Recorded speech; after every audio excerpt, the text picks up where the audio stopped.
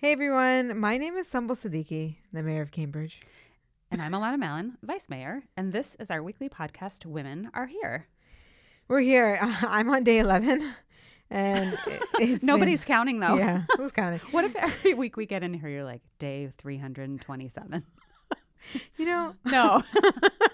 maybe I know, it should does do feel like that. a long, no, it feels like a long time since Inauguration Day. Yeah, Inauguration Day But it's was only been 11 days. January 6th. Yep. And Today's today's January 17th. 17th. So my Mhm. math is right. Yeah, so it's been very busy. I'm hiring a team and getting things together, and it's overwhelming and exciting, but hanging in there. Oh, you look good. Thank you. You look like you're hanging in there. Yeah, That's what I should say. not You're like- eating, but I mean, it's a podcast. Anything could happen, but she's got like a suit on and yep. your hair's brushed. More than what I could say for myself. Well, in all of that, don't forget the fun stuff that you're doing, like picking paint for the mayor's office, hanging with Reps Elon and Omar and Ayanna Pressley all last weekend during the Congressional Black Caucus fly-in. You moderated a panel with Ayanna and Elon on Sunday. What was that like? Well, it was amazing. It was amazing. It was really awesome to hear from them and be at that venue. And I think a lot of people appreciated them being there. They were over an hour late. They were doing a lot. Like I was watching everybody on Twitter. I was like, how are they in all of these places all at the same I time? know. So I was a little bit like anxious just waiting that long. Was And- everybody just staring at you? Were you Well, just I on was in the stage? back. I was in the back. I was just like, oh. I just imagine you just being on stage with two empty chairs for an hour. No. Hey, everybody, I can juggle. That would be awful. And yeah, then I had to stand the whole time. And so by the end, it was great meeting Ilhan for the first time. I love seeing Ayanna. So it was good. It was a good Sunday. Oh, good. Well, I'm sorry I missed it. Speaking of Ayanna, I think we need to take a minute to talk about the video Oh, yeah. of her yesterday disclosing that she has alopecia and that she's lost all of her hair. I have to admit that I was in Elmendorf Bakery waiting for my sandwich and my chocolate chip cookie. Just watching the video, I knew it was flying through Twitter, and I was like, oh, look, there's this video of Ayanna. I'll just watch this while I'm waiting. And then I was just like sobbing in the middle of Elmendorf, and there were a lot of other people waiting for their sandwiches. So I apologize to Teddy and Alyssa over there. But there were so many moments for me that were so moving in her story and her struggle, especially the part about her losing her, like the last bit of her hair the morning that she voted to impeach the president, that she just really didn't have time to mourn the loss of her hair. Which she talked about the style where she really felt like herself was when she started wearing her Senegalese twist braids, and how so many little girls on the campaign trail, or when she meets them now as a congresswoman, that they love that her hair is braided like theirs. And through her video, she was saying, she wanted to be honest about her hair being gone for those little girls.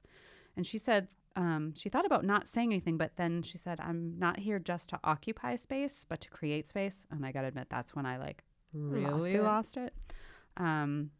I was just crying about her loss and what she felt was her sense of self, her armor, her power being gone.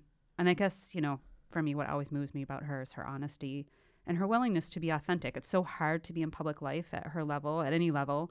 And for her to be so open about something so personal it's really moving, but I think it's also creates that space for people who also have alopecia or have lost their hair, or I don't know. I just shout out to Ayanna for She's amazing. amazing.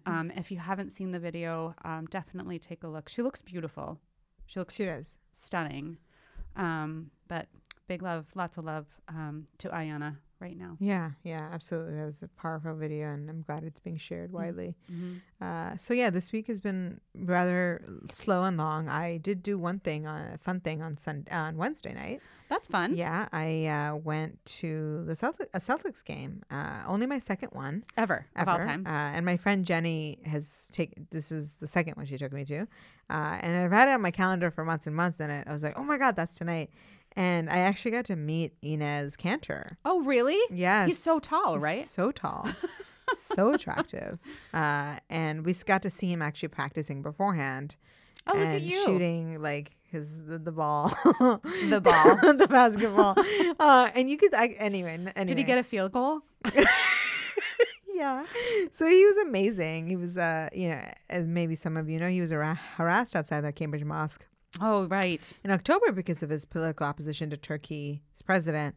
And so he and I chatted about working together for the Muslim community. And so I'm excited to be in touch with him and welcoming him to City Hall. He actually texted me already and said, I look forward to working You may with never you. have time for this podcast again with your hobnobbing with I know. Ilhan Omar and Enes Kanter. He's only 27. I didn't know that.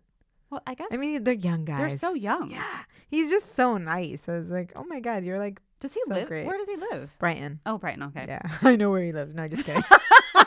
Anyway, You're going for dinner tonight. Turkish restaurant. Anyway, that was my week. Well, I'm glad you did something fun. Speaking of fun, we had our first council meeting of the term on Monday night, and it was so interesting to see the players change after having been there with the same people in the same seats for 2 years. New faces, new places. I thought you did a great job. How did it feel to chair your first meeting? I'm glad it's over, and I look forward to. It's going to come with practice, but it did feel good. And I think my mom texted me being like, very nice job. And, that's what matters. Yeah, what my mom thinks. That's really, and she didn't say anything about your lipstick. No, she said I looked good. Good. Yeah. Good. I had nice. I had a new outfit on. She went shopping for me the entire weekend. So you're going to see a lot of new clothes. Well, tell her when she's done with you, she can head on over to my house. Absolutely. Okay, so on the agenda, there were a couple of items of note on public safety. The police are utilizing some grant money to do better traffic enforcement, something that people always want them to do, I in particular.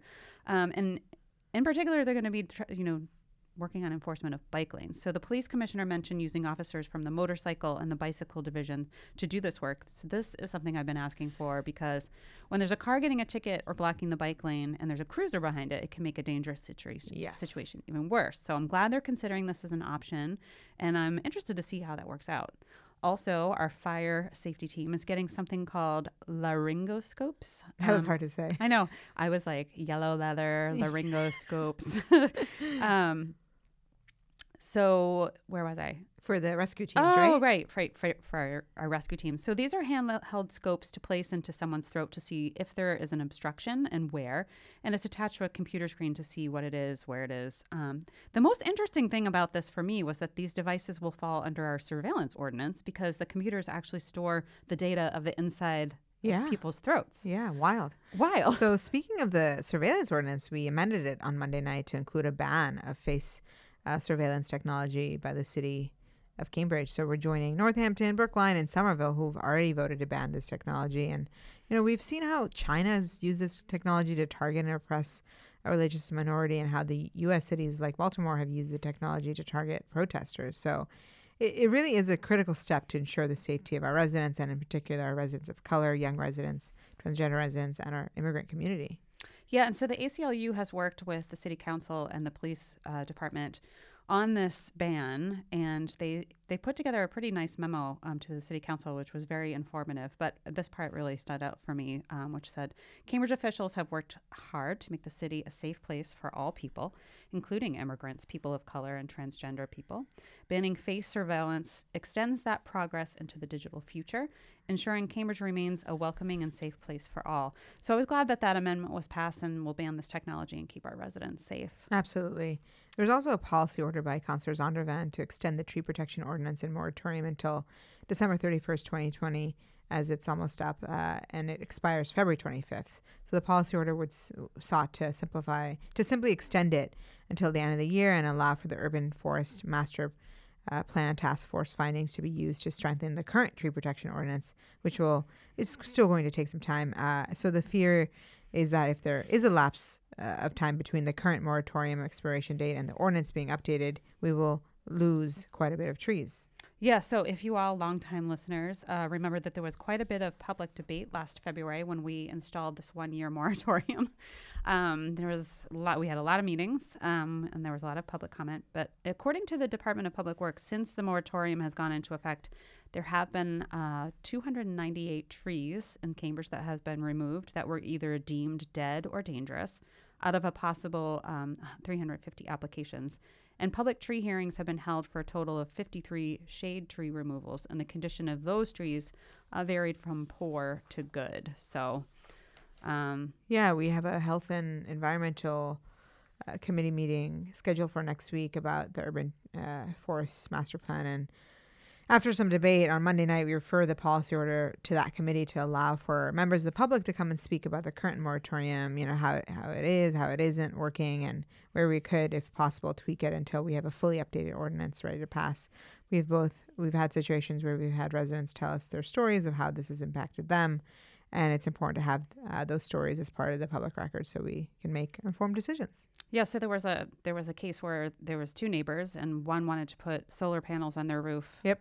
And they were going to share the cost, but they needed to take down the tree, but they were denied. And so they wanted to put in this energy efficient alternative power system, but it would require taking down the tree, so they are not able to do it. So I think it's important to provide a forum for those types of stories. Absolutely. We also got a report back from the Department of Human Services on the expansion of our summer meals program that we both worked on last year when we brought together Project Bread and Human Services to look at statewide successful programs to increase participation.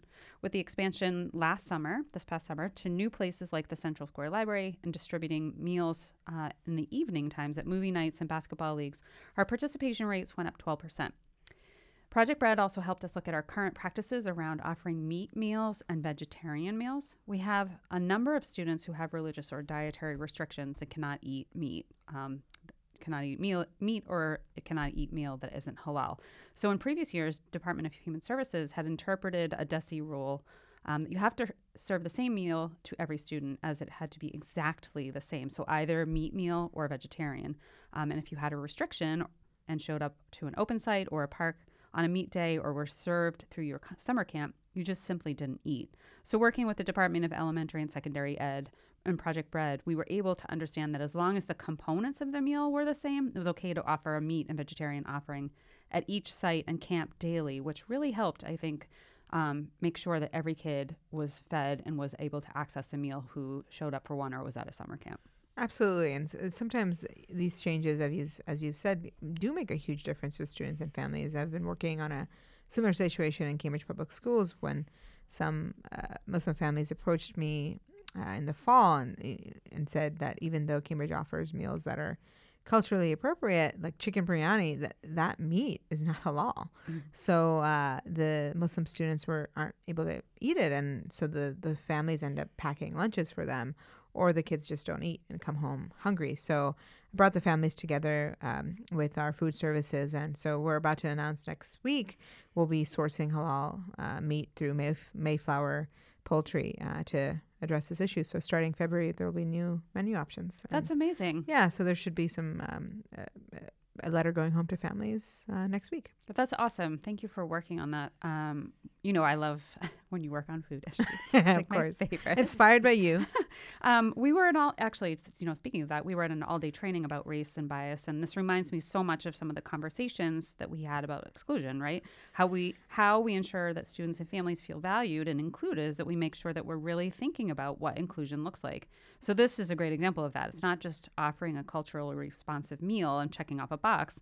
It's about making sure that the meat is also culturally responsive. And the family advocacy with you as the convener, that's exactly why representation matters, right? They felt comfortable coming to you because you are also Muslim, and you could really deeply understand this particular issue and get it done. Yeah, I'm so excited, and we'll have potential to look how to improve it and grow it and so forth. Moultrie. Okay, Mayflower Poultry is actually a local organization. Yeah, so we're like supporting local. They had a halal food meat option this whole time. See that? So it's kind of like it does. It's like these little things. It's like the summer meals. We could have been providing them. It just takes somebody to be like really thinking about what are all those different things and bringing people together. Exactly. Yeah. So I'm really glad we've been able to do that. On Tuesday night, we had a school committee budget retreat, and the school department outlined how the budget gets formulated and the formulas for staffing around enrollment. So our district spends, get ready, $29,000 and 478. Wait, how do I say that? $29,000 and 478. What? Hold on. Wait. $29,478. Yes. I was like, what am I missing? What am I missing? It's Friday, guys. Okay. Per student. And last year, the school budget was $215 million. So that's around 1/3 of the total city budget. And that was 83% from property taxes, 10% from state aid. And from what's called chapter 70, and then 6% was grants and meals, and 1% was other. And so 79% of that budget is for staff salaries and benefits. That's a lot. It sure is. And so the school department explained that CPS allocates the budget based on a 3-tier system. Tier 1, base level 1 for all schools. Tier 2, enrollment based by school. And Tier 3, the needs of the students in a single school. So higher need categories are students who qualify for free lunch, students on IEPs and English language learners, as well as students with disabilities. So those needs all require more staff. And so one of the biggest expenditures in our office is our Office of Student Services, with 10% of the budget, and 30% of the budget is for special education staffing and services in and out of the school district who need to be in specialized school environments. Yeah, so there was it was a presentation by Claire Spinner and the superintendent to really lay out all of this percentage, what gets allocated where, why. It was really, the retreat was focused around the why of the budget and how it gets put together, which was kind of what I got out of it. Yeah. It was a really good presentation. It's a good first step of phase 2. Another place where we spend a lot of money is on transportation. Yeah. So over $10 million each year on buses, which includes our school buses, which is $4 million. Transportation to out-of-district placements is $5.4 million. And for our homeless students who are housed in other communities and also foster children, as a district, we spend $300,000 per year on busing these students alone. I think I worked out the math a few years ago, and it's $1,000 per student per month. So if you have, $1,000 per student per month, and then the community that they're coming from share that cost. So it's not just $1,000; it's $1,000 for Cambridge and $1,000 for the other community. So, for example, a family of 4 living in a shelter in Dorchester, the total cost is $8,000 a month. So because it's $1,000 per kid. Yeah. And then the other district pays the cost half. shares. Like, we could actually house that family. Yeah. It's out. I just remember being really outraged that, don't quote me because it's been a long time since I've looked at this, but I remember just being outraged. Like, we could pay for a really nice apartment in Cambridge for these families for what we pay to bus them back and forth to Dorchester every day. It's really maddening. It's really maddening. To fix it. We should fix it. I mean, we do spend a lot of money busing. Okay, but there are other meetings coming up, yes? Yeah, so we have a budget subcommittee meeting on January 21st at 3:30. It's a community meeting, and it's to invite input from the public and staff on the budget priorities. We have another subcommittee meeting on January 25th at 10 a.m. It's also to get some input on school budget priorities. And then there's another budget retreat for January 28th at 6 p.m. To review all the input from community meetings. And so there's a lot of meetings. So it's a big process. Yeah. So the first one that's on January 21st is, I think, mostly for staff. Yeah. To come. So when I was working for then Mayor David Marr, I was like, how does the staff not have an opportunity to come and talk about their priorities? Like, we offered 2 different evenings where parents could come and talk about their priorities, but we never let the staff come. Right. So from then on, we started that program where there was always one meeting for staff, because I think otherwise then you get parents coming in to advocate for staff, and I don't think it's as powerful. So everybody come to those. I look forward to all of them. Last night we had a couple of meetings. The first one I went to, which was at Just to Start, which was with the city council and introducing them to Just to Start and all the different programs. And I just wanted to shout out that it was a great evening, first of all. Thank you for having us, Just to Start. But there's a lot of podcast listeners over at Just to Start. So thank you guys all for listening. They have some fans. We had, it was funny. They were saying it's like a really easy way for them to find out what's going on here in the city. Great. Yeah. I'm sorry to miss it. Well, you had other things going on. Other meetings. And then we had right after that, we had a Tobin School community meeting. Yeah, so this is the second community meeting where they presented neighbors and community members and parents to come and review the drawings and different options.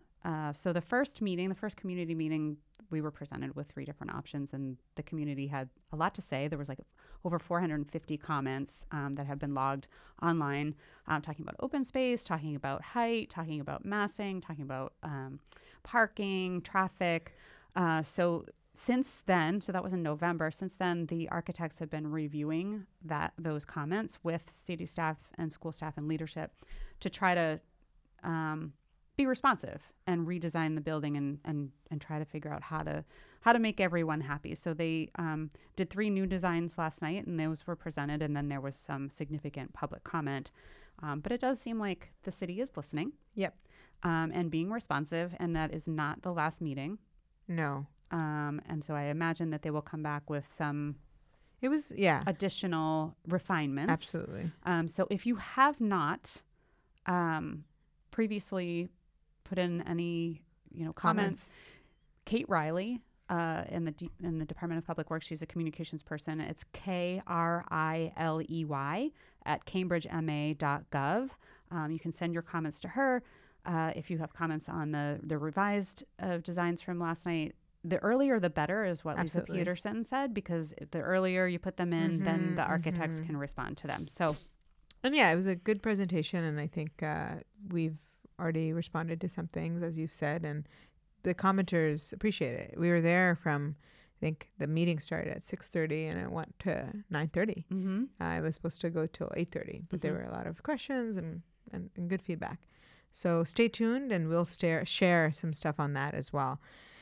So what's up? It's Friday. What's it's up for cold. the freezing cold weekend? There's a lot up.